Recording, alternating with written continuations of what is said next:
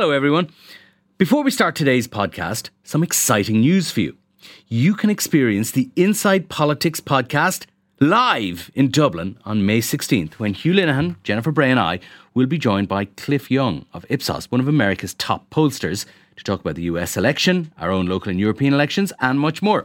It's a breakfast event kicking off at 8 a.m. in Trinity College. If you'd like to attend, you can get tickets at irishtimes.com/events.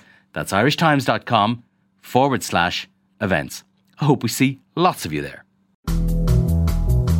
It's Friday, April the 2nd, and you're very welcome to the Inside Politics podcast from the Irish Times. I'm Hugh Linehan. On today's podcast, I'm delighted to welcome back Pete Lunn, behavioural economist with the Economic and Social Research Institute, and also our own political correspondent Jennifer Bray, and you will not be surprised to hear what we're going to be discussing. It is, of course, the government's announcement this week on its plans for easing COVID-related restrictions over the next week and indeed over the next couple of months. Pete, I'll come to you in a minute, but first, Jen, with your political analysis hat on, how did the big reveal go this week? I think actually overall Micheál Martin's announcement was probably one of his better ones. All of his previous ones have been very doomy, obviously, because the situation was very bad in previous times. If you look back to Christmas and the period between December and January, there was a widespread expectation that there would be some easing of measures. And in fact, this was lined up by the government themselves the last time that they extended level 5, when they said that this month they would consider the 5-kilometre travel rule and outdoor activity. So people had that expectation.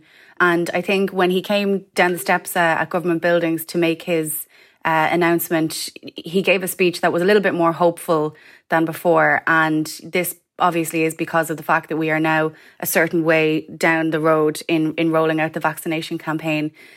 He was a little bit more, I suppose, giving in what he had to tell people. And I think that he kind of struck a good balance this time around in terms of his speech. Generally, I think it's pretty much exactly what people expected. I think people have been looking at the case numbers and seeing that they're stubbornly high and adjusting their expectations. And I think the government knows this. Having said that, there was obviously fraying compliance with the various different measures and a sense that the public were a little bit ahead of the government in deciding what they can and can't do, particularly in relation to outdoor activities. So there was a feeling in government that they had to give something, even if it was small and even if it was staggered and done out over a phased period of time, which we saw was the case. And they did that. So I think overall, the reality of the situation politically was that even though in the weeks preceding this announcement, they were very much optimistic, I suppose, cautiously optimistic, when it came down to it over the weekend and when they had that meeting on Monday with the public health officials, with the HSE, with the vaccine task force, the message was really, really clear that the government needed to proceed with extreme caution and they shouldn't do anything before the rest of the schools are due to reopen. And the reason for this was because the R number is at or above 1, which means that obviously the virus is spreading, and also that the case numbers were too high and that the health system is very fragile. And, there were questions over whether it could cope with a fourth wave. And they're the words that strike fear into the heart of politicians. It's the idea of a fourth wave. And after Christmas,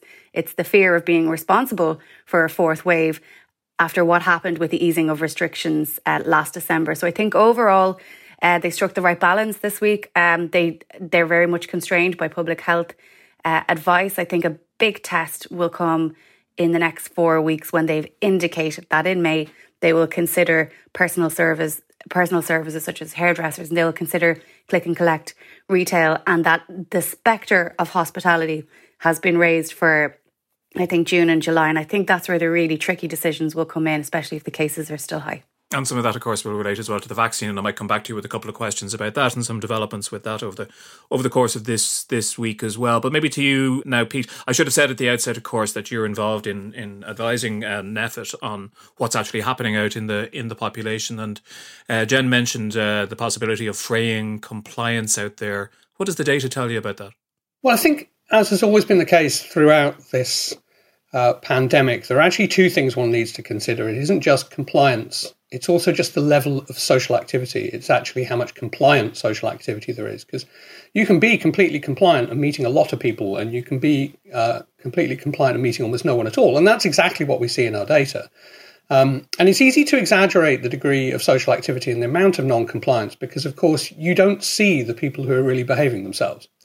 Now, we know from our own data that about half the Irish population doesn't meet up with anybody from outside their own household in a 48-hour period.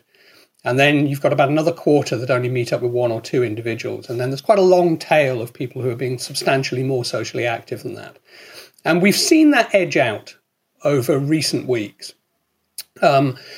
So that can be compliant activity, but it's more social activity. So it does add to the risk. And it's also linked to the number of close contacts. So compliant activity matters as well. And we have seen that edge up fairly consistently over a kind of 6-week period. It's not huge, but it has gone on a gradual increase. And part of that's just driven by the weather. And part of that's probably driven by some of the mood and all of the things that we know are associated with trying to put up with level 5. But then you get on to the non-compliant activity, and again, you see it edging up. And the one that's the particular concern is social visits to households because they're really high risk. And what you're talking about there is an increase from about 5% of the adult population engaging in a social visit to another household, which obviously under the regulations they shouldn't, at the end of January. That goes up by mid-March to somewhere around 11.5% we measure it at. So it's a minority that are doing it, but it more than doubled, we estimated, over that period. And that's really high-risk activity from the point of view of infection. And to give you an idea of that and the degree to which that behaviour essentially is a minority putting a majority at risk is the way I would describe it. I mean, one way to think about that is that doesn't sound huge, does it? Like 5% to 11.5%. What that actually is approximately 200,000 adults more a day engaging in social activity in each other's homes. About 200,000. And in the context of case numbers that are stubbornly stuck at around 500 or 600, 200,000 indoor meetings a day is huge. So that's where the real change in behaviour, that's the largest behaviour change that we could see over the period. And it coincided almost perfectly. Now, correlation is not causation. We know that. But it coincided almost perfectly with the case numbers stalling and then getting stuck. I think those indoor social visits are a very important aspect of behaviour change over the last couple of months. And it really is important to understand that while the very large majority have remained compliant and have not engaged in such visits, it's a minority that have. And what I very much hope is that now, having been given a bit more freedom, and this is part of the strategy, that having been given a bit more freedom from the 12th of April, that some of those visits, if people have to be socialising that much and visiting each other, can move outside where they're substantially less risky. So it is actually possible that a modest lifting of restrictions that allows more outdoor activity actually lowers transmission risk if people change their behaviour and move it outside. And of course, that's a big if. So there's always a question for governments with this, isn't there? Is it, do you lead or do you follow, or what's the combination of the two? I was talking to somebody who was listening on the radio to the announcements on Tuesday while sitting in a park, and there was talk of when football games would be allowed to resume, and all around him in the park, football games were happening. And isn't there a point, I think, with these kind of regulations where more harm is done by pretending that the rules are being followed than having the rules there in the first place? Yes, there can be, because people respond to what they see around them. And as I've said, we see the people who are most socially active and least likely to be compliant, and people then respond to that. And they also are quite annoyed by the fact that they're restraining themselves from doing things when other people maybe are not. And that's a disincentive. A large proportion of people are what are called conditional cooperators. They'll make sacrifices provided everyone else is doing it too. And if they see other people are not, it makes them less inclined to do it. So yeah, there are risks there. I completely agree with that. But rather than thinking of it as either, the government deciding and the population following or refusing to follow or trying to follow, or the government following what people are doing, what I'd say is what I think they've actually got better at as the pandemic has gone on is just looking at the behavioural evidence and trying to give people some freedoms that are the ones that they are most likely to use and to enjoy using and to be able to fit into their lives. So there's a kind of halfway house between the two things you're suggesting there, Hugh, where what you're actually doing is you're just looking at the evidence and saying, look, we can give people a little more freedom. We can maybe even, as I said, reduce the chances of infection by giving them certain freedoms, given the way they are behaving now. So I wouldn't so much describe it as following them as just looking at evidence as what people are coping with, what they're managing, what their desires are, and then trying to fit a sensible plan for restraining behaviour around those facts. It is easier to do, isn't it, as the weather gets better? It strikes me that, a lot of the activity that people see and are giving out about, and you see videos of, crowds at the seafront or in parks and things like that.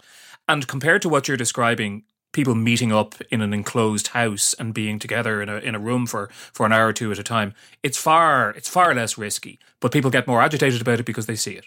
Well, that's true. And one of the things that's so difficult throughout all of this is, there's a lot of subtlety and complexity about transmission and the way it relates to the rules. And a lot of people are inclined to think, well, the rules are telling us what's safe and what isn't. So if someone's breaking them, even if they're just breaking the letter of them, they're doing stuff that's unsafe, and that's annoying, especially if I'm making sacrifices and so on. Now, of course, the situation is quite a lot more subtle than that.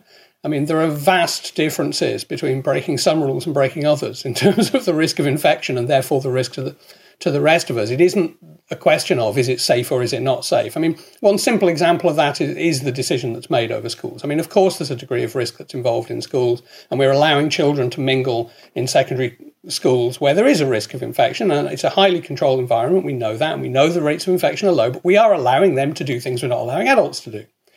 And we're doing that because in that circumstance, we think that is a risk worth taking for the education of our children, because there is only so long we can keep our children at home, given the damage that potentially we're doing. So it really isn't a question of is it safe, is it not safe, and can I see a contradiction between this and that? It's more a question of what level of risk can we tolerate, given the risk of a fourth wave, and where can we tolerate it to make lives as reasonable and as okay as possible.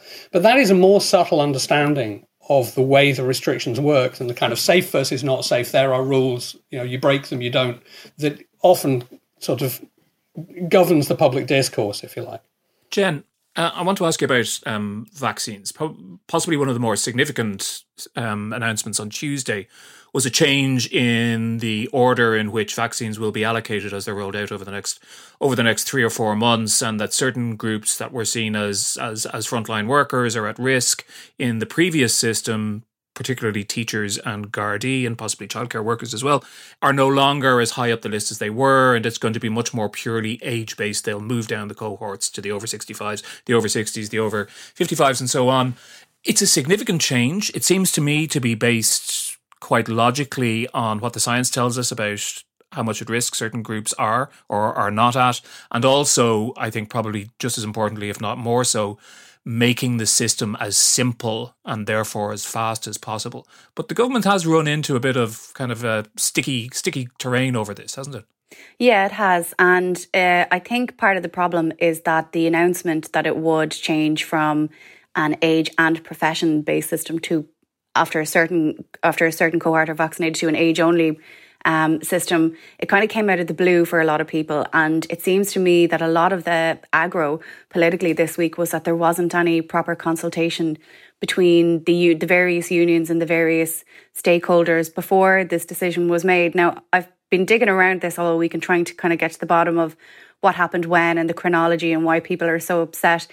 There was a view expressed to me by someone senior in government that perhaps one of the reasons why this was just announced as opposed to consulted and, gradually introduced into people's minds was that if the government presented this to unions and if they presented it to stakeholders and if they had that entire dialogue beforehand, that there would have been holes picked apart in it, and that the argument that we're having now about the guards, teachers, childcare workers, etc., that would have meant that it wouldn't have been brought in.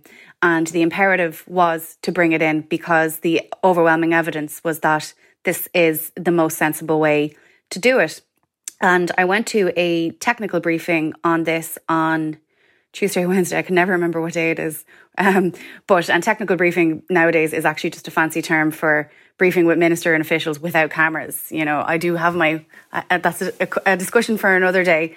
But at that briefing, Karina Butler of the NIAC, the National Immunisation Advisory Committee, she gave out the reasons for this system, and she was very clear, and she had all the statistics to back it up, and she went down through the different age groups. How much more likely somebody who is 70, who is 60, who is 50, how much more likely they are to get sick, to be hospitalised, to go into intensive care, and then of course to die. And the science is the science on that. And her view was that when people hear this and when they understand, these are the reasons, they won't find themselves arguing with it. But the reality is there was a perception created politically that guards, teachers, other people who work on a front line, in that they have to be in contact with the public and they don't have a choice. They can't stay at home. They have to go out, and that they would have been vaccinated beforehand. And there was a logic to that. And this came up politically at the parliamentary party meetings on Wednesday evening. And there was one really interesting development in the Fine Gael one. So there was a lot of kind of upset people. Obviously TDs are getting it in the neck a little bit from guards and teachers in their constituency, and a lot of them have been flooded with complaints about this. So they bring these, issues to the parliamentary party meeting. And Leo Varadkar, the Taoiseach, said that he did believe that there should have been a greater consultation with the unions before this was announced. And he kind of gave the impression that it was sort of leaking as they were discussing at a cabinet, like as if that was the problem. But one of the other TDs who was instrumental actually in his bid for the leadership, John Paul Phelan, there's a chat function in the Zoom that they have in these parliamentary party meetings. We'd probably have it here if we decided to use it. And, people can talk to each other outside of the person who is talking. And in that chat function, John Paul Phelan said, we've scrapped the list, we've torn the list up. And the answers that are being given to this are disingenuous. And Leo Varadkar responded and said, that's not true. There was never an explicit provision for guards, etc. Show me the evidence, basically. And John Paul Phelan reacted very angrily and said, basically, that he thought that the answers were tone deaf. And like I said, disingenuous. And I think that gives you an insight into the feeling politically about this. And it's one of these things that people have been in the political system over the last 24 hours watching the teachers' unions and watching the other unions really fearful of what they were going to say, particularly in relation to those classes that are coming back. I think it is on April 12th, which is not far away at all. And the worry was that they would come out and say this move jeopardises their decision to come back. And that would be a real problem for the government because, as Pete was mentioning, one of the priorities that they have cut out for the last couple of months, particularly under Micheál Martin's term, was school, basically, and having kids back at school. And it was a priority. And that was in the meeting that they had last Monday, one of the three priorities that were mentioned. So protecting the vulnerable, protecting the healthcare service and education. So it's a big change. It's caused a lot of, I suppose, upset politically. I know personally guards and teachers who are upset. I'm sure we all do. But it seems to me that in the absence of one of the unions or one of the other stakeholders kind of throwing a bomb in here, it's going to go ahead. See, Pete, I mean, listening to Jen there, I can understand some of the kickback here, but the change seems to make absolute sense to me. But of course, I'm not a teacher or a guard, which might go some way of explaining that. But it strikes me it's the first big example of how we're moving from a year of the psychology and the behavioural economics of coping with COVID to the psychology and the behavioural economics of coping with the biggest vaccine rollout in the history of the country, which will bring its own pressures, I think. Yes, I think that's true. And one of the things we're doing, and you'd expect this, I guess, is my group are now very, very closely monitoring vaccine hesitancy and studying it and working out what's causing and driving it and what's changing the trends over time. And at the moment, the trends are positive. I mean, the proportion of the population that says it's definitely going to get vaccinated is just steadily going up and up and up, slowly but surely. And it's gone up a lot since before Christmas because it's just gone steadily and surely. And that's all good news, I think. I think, though, like this conversation, there's a real danger that we separate off the vaccine story from the compliance and the social activity.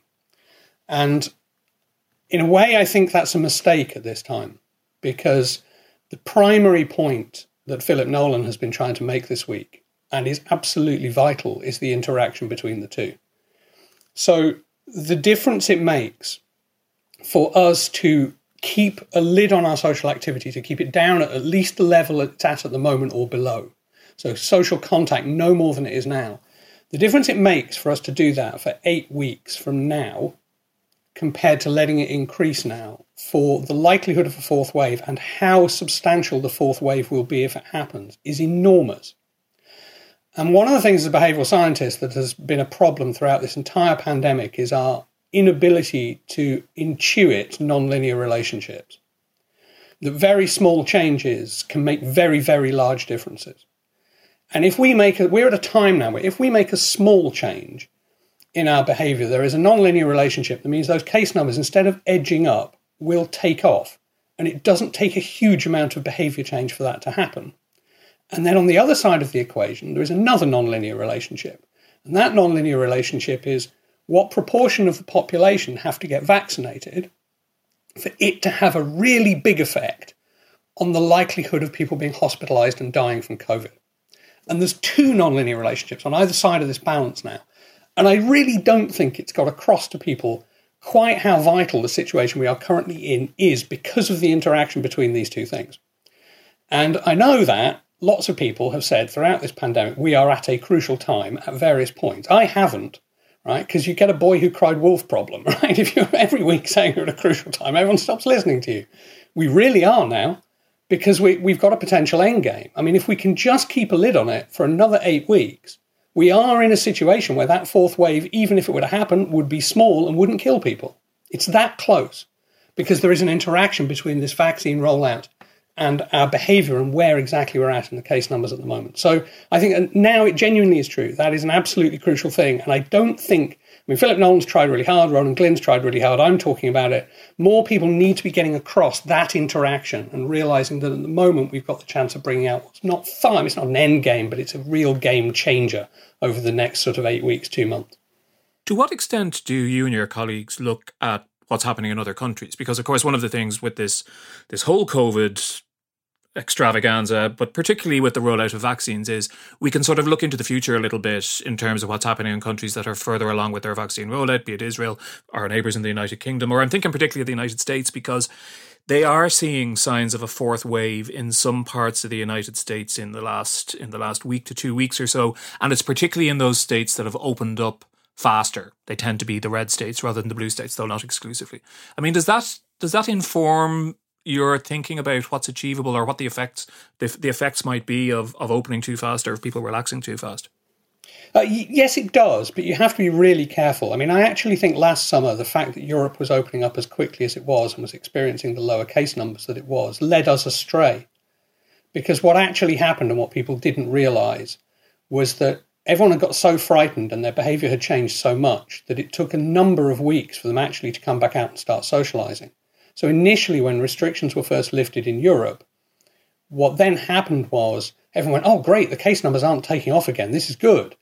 And in fact, part of the problem was it took the population somewhere around, I estimate, actually 8 to 12 weeks to start returning towards normal levels of social activity. So in fact, we sowed the seeds of second waves way back last summer because we thought lifting the restrictions was having less effect than actually it was. It just took a longer time. So the international comparisons can lead you astray if you see things happening in one place. Say, well, look, that gives us a real indication as to what's going to happen here now. The other thing is Ireland has always been different. Our time course of the disease has been different. We picked up the B117 British variant earlier than everybody else because we locked down earlier in the very first instance and did really well in terms of our disease incidence. Actually, that meant we were always ahead of other parts of Europe and other parts of the world in the cycles of the disease. So you do have to be extremely careful making the comparison. But yes, of course you do, because it's evidence. And the key thing here, and what's so difficult about managing this pandemic, is getting very, very many sources of scientific evidence into the rooms where the decisions are being made to inform them. I mean, that's really the hardest thing about this pandemic. And looking at international evidence is a vital part of that, yeah. Now, you mentioned 8 weeks, and if the government's vaccination plan goes to plan, by then, by early June, a substantial minority of the population will have had at least one vaccination. But more importantly, all the really high risk and vulnerable groups, people over 60, people with underlying conditions, a couple of other groups, they will have been vaccinated. So even if there is, let's say for the sake of argument, a bump of some sort in the numbers in the general population of positive cases, we can realistically expect to see a significant reduction in hospital admissions, ICU admissions and deaths Can't we? And isn't that surely going to has to inform not just government policy, but the way people are going to behave as well? Yes. Now, I have to be very careful here. I'm a behavioural scientist. I pick up a lot of the epidemiology just from colleagues that I'm talking to. It really isn't my area of expertise. But what you've just described is my understanding of the situation. And, of course, a lot can then change because as people start to see that the high-risk categories are vaccinated and the risk to them is greatly reduced and the risk of hospitalisation and death is greatly reduced, then understandably they're going to become less worried about the disease, and that will have a knock-on effect for people's behaviour. And we do have to be careful. I mean, even as the risk reduces, if we all suddenly start doing lots and say, right, this is essentially over, it's not. It's going to take a while. But I also think, we measure public expectations. The public expectation at the moment, on average, is that a time window for kind of all restrictions to be lifted is 9 to 12 months, and they don't expect life to return to normal until 2022. That's a large majority of the population. So there isn't an unrealistic expectation in the public that suddenly we can all rush out in the summer when people get vaccinated. And the other thing, of course, that matters is the behaviour of the vaccinated, and how much risk they take and how long they take after they've had the doses. It's really, really important for people to just be that little bit extra patient until it really has built up the immunity. And it takes a couple more weeks after the second dose before you're really in a position where your immunity is much higher. So there are behavioural issues there that interact with people's perceived levels of risk. And we're going again into uncharted territory. So I don't know how people are going to react. All I can tell you is we're measuring it much better than we have been in other parts of the pandemic now. And we're getting really accurate measures of what people believe and how they're behaving, and trying to sort of tailor the communication and the policy to that. Jen, I think, it's only my opinion, that what's inevitable as part of this process is a kind of are we there yet from the back seat to extent. So you hear people wondering, will they be able to go on holidays? Certainly anywhere in Ireland, but also no doubt some people will be wondering if later in the summer they'll be able to travel. And the whole question of travel has come more to the forefront over the last while. And in fact, it led to a really very sharp spat between government departments, between ministers this week over the mandatory quarantine issue, didn't it? It did, yeah. This is the other big issue, along with the change to the vaccination system in terms of problems for the government this week, and that was that is the mandatory quarantine system. So what happened was that on Tuesday morning, just before the ministers were due to go into Cabinet to discuss easing COVID-19 restrictions, news leaked, basically, I think it was first reported in the Irish Independent, that 43 countries were due to be added to this Schedule 2. So basically this is the schedule of high-risk countries that if you fly in from or transit through, you will have to go into mandatory hotel quarantine for 12 days or just over 10 if you test negative. So the problem was that the countries on this list included France, Italy, Germany, the US, other European countries, and then obviously other non-EU countries and states. And the fact that this broke while they were in Cabinet discussing COVID restrictions seems to be the first issue. There was obviously a lot of upset about that, but there's always kind of complaints when things leak, and that's just part of the process. What happened afterwards, I think, surprised a lot of people in that there was a row which was developing behind the scenes, and I think this happens in an awful lot of government. There's so much we don't know about. But this came out publicly when it emerged the Attorney General had written to the Minister for Health, Stephen Donnelly, expressing concerns about the legality of such a move. There was a couple of concerns, I think, in relation to how the health officials had drafted their recommendations and had they been fully in line with the legislation. One of the things that was mentioned to me was that they appear to have decided that they were extending this to countries with high levels of COVID, not just variants of concern, and that was an issue. Whereas I had people then in the Department of Health coming back to me and saying, well, the legislation is actually very clear. We can extend these mandatory quarantine to countries where there is a high level of COVID-19, not just variants of concern. So this back and forth about the legality, but also about European citizens' right to move freely around the European Union. And it came to a head, I suppose, in the middle of the week. And we had a meeting between Simon Coveney and Stephen Donnelly yesterday around 12:30 after leaders' questions and after he gave statements in the Dáil about the vaccine progress. And, there was a lot of kind of people talking about who will back down. Will it be Stephen Donnelly? Will it be Simon Coveney? Will Stephen win the day with his, public health advice? Or will Simon Coveney bring in the heft of the Fine Gael bigwigs like him and Leo Varadkar. And of course, we know what happened then afterwards was that only half of those countries, or just around half of those countries were added, and they did not include the European countries, and they didn't include America. And it was interesting then when that was announced that the message that I got from sources in the Department of Health afterwards was very clearly, this battle is not over yet. We are determined to add those countries to the list. And the reason why is because there are really concerning variants of concern that are worrying them, circulating in those countries. And that is the reason why. And we should be following public health advice. And what did other people in government like Simon Coveney or Leo Varadkar or whoever think we were doing when we introduced mandatory hotel quarantine? This was never supposed to be just for countries outside of the EU. Mandatory hotel quarantine is for any country, regardless of its location or regardless of the diplomatic sensitivities. And the view on the other side amongst Coveney and Simon Coveney and Leo Varadkar and other people, and obviously concerns the Attorney General, is this is a big deal and this is a diplomatic problem. And you can't just come out and, say you're going to do this without consulting first and without ironing out all these problems. It just struck me the level of hostility between the departments amongst people I talk to.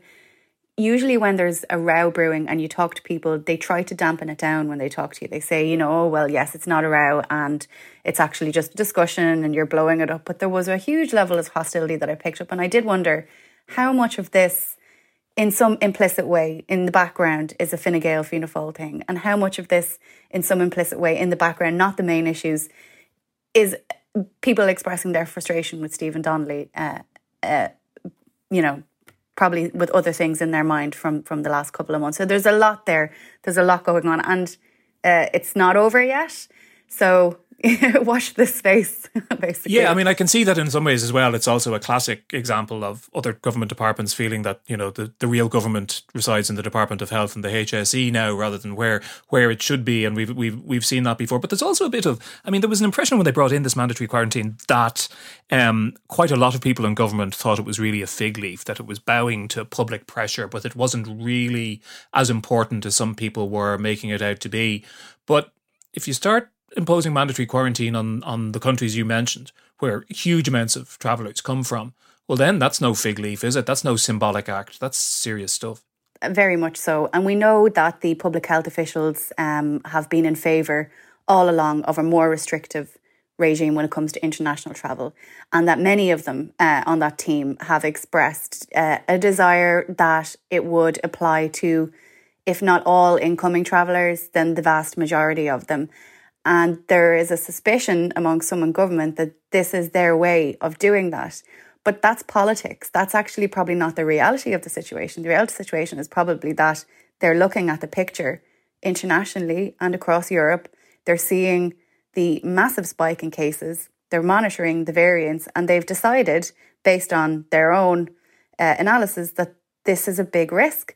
And in the Department of Health, there's a real kind of confusion and sort of incredulity. This has become this big political issue. They see it as, this is the public health advice. This makes sense. We're just giving you our recommendation and we followed the process exactly as we should have. But of course, there's a political reality to all of this, and there's, and that's what we're seeing play out. And that's what we've seen since day one, the interchange between politics and public health and the power struggle between both. So one of the things that was mentioned to me as being an issue was that before this expert travel advisory group and before Ronan Glynn came up with these recommendations, before they wrote the letter, basically, there should have been consultation with Department of Foreign Affairs, Department of Enterprise, Attorney General, etc. Because once the genie's out of the bottle, it's hard to put it back in. But once again, people in the Department of Health say, well, why would we do that? This is the advice. It's not our job to get involved politically. It's our job to tell you what we need to do. And there's a frustration growing that, once again, people in Department of Health feel they're picking holes. Other people are picking holes in the public health advice because it doesn't suit them politically. But if you brought it back over to the other side, they say this just is not thought through. And there are really legitimate questions like, do we have the hotel capacity? That's a lot of people. I mean, Simon Coveney was talking about, 20,000 people. I think it was 20,000 Irish people living in countries like France. And that is a lot of people to have coming over and going into mandatory hotel quarantine. If we didn't have the spaces, it would be a massive political controversy. So, there are legitimate concerns. I can see it from both sides, but... Yeah, well, I don't know. I don't necessarily think it'd be a good idea for that entire 20,000 Irish people to get in planes and be coming home over the next month. Well, that's it. In fact, I certainly hope that they're not going to be doing that. Listen, Pete, I want to go to you for a last question, and I'm not going to ask you to comment on fraying relationships between government departments or government ministers, but I do have a bit of a bee in my bonnet sometimes about the messaging from government at the moment on vaccines. Now, obviously, there have been various serious problems about the EU rollout, about the relationship with AstraZeneca, about promises made and not fulfilled. But the underlying reality of the vaccine story is it's a very good story. And if we had been told that we were going to be where we were even 6 months ago, we would have been absolutely delighted, regardless of that. And Pat Leahy said on this podcast on Wednesday that this government will ultimately be judged by how efficiently it rolls out the large numbers of vaccines, which we now expect to arrive in the next 3 months. But I still feel I'm not, as a listener and a viewer, I'm not being completely trusted by the government. So it was very frustrating. Stephen Donnelly there was a change in the projection of the number of vaccines in April. And he basically had to have that kind of worked out of him with a screwdriver in the Dáil yesterday, having already given the new number to the Fianna Fáil parliamentary party. I'd prefer to be treated a little bit more like a grown-up than I sometimes am with these details. I can accept the fact that these numbers will go up and down, and that, these are not promises. These are projections which could alter. Yeah, I mean, I have a lot of sympathy for your view there, Hugh, and you raise a lot of interesting questions. I particularly think what you've said about the efficacy of the vaccine and where we are at with that and relative to our expectations, how important that is. It is incredibly important to keep stressing that message. I mean, 1 week here or there is nothing compared to a few percentage points on how effective these vaccines are. And most of the studies that are coming out are showing not only that they're highly effective, but they're also remaining effective against these variants. And there's more work being done to try to improve that. I mean, of course, we don't know the complete picture yet, and it's going to vary a little bit depending which strain we're talking about. But I think that's incredibly important, and the evidence suggests it's incredibly important, because what we can see is that the people who are hesitant about taking the vaccine are the people who haven't absorbed that message. It isn't actually people who've been got at by anti-vaxxers or people who are using social media and so on. It's interesting, actually. It's the people who haven't absorbed the basic knowledge, because we've measured this, we've tested it. It's the people who haven't absorbed the basic knowledge about how effective the vaccines are. And one of the things that's driving the gradual upward trend is that message really permeating through. For people who work in the circles that we work in, I mean, we have this tendency to think as soon as a news story breaks saying how effective these vaccines are, we say, oh, all right, that's public knowledge now, we know that. Well, actually, it really, really isn't when you're talking with a mass vaccination program. You're trying to get to the whole population. There's a proportion of the population that doesn't watch the news and doesn't listen to this podcast, with due respects, and, zoned out of the COVID news a long time ago because they don't want to hear it. And, they'll let it permeate through to them slowly because for their own mental health and their own lifestyles, that's what they want to do. And we really need to get to those people and get across that it is effective and have them take the vaccine. So I think that is a really important part of it, that was part of your question. On the politics, there's no question in general, all of the evidence shows that the more open and transparent you are in dealing with uncertainty in emergency situations, the more you are trusted and the better your population then follows the advice that you give them. So, I mean, all I can say is that the behavioural science supports the view you've put to me, Hugh. You wouldn't expect me to comment on any individual politicians in these circumstances. I've been in this game for long enough to know that would be a very dumb thing for me to do indeed. So I'll avoid it if that's okay with you. That's absolutely fine. I'm glad to hear that. As always, the behavioural economics support my position on this issue, although a little disappointed to hear that the majority of the population doesn't listen to this podcast. I've obviously been looking at the wrong numbers, but we will leave it there. And thanks very much indeed to Pete and to Jen for joining us today. Thanks to our producer Declan Conlon and our engineer JJ Vernon. We will be back again very soon, but until then, remember you can mail us with your thoughts and your questions at politicspodcast@irishtimes.com. Until then, have a very happy Easter.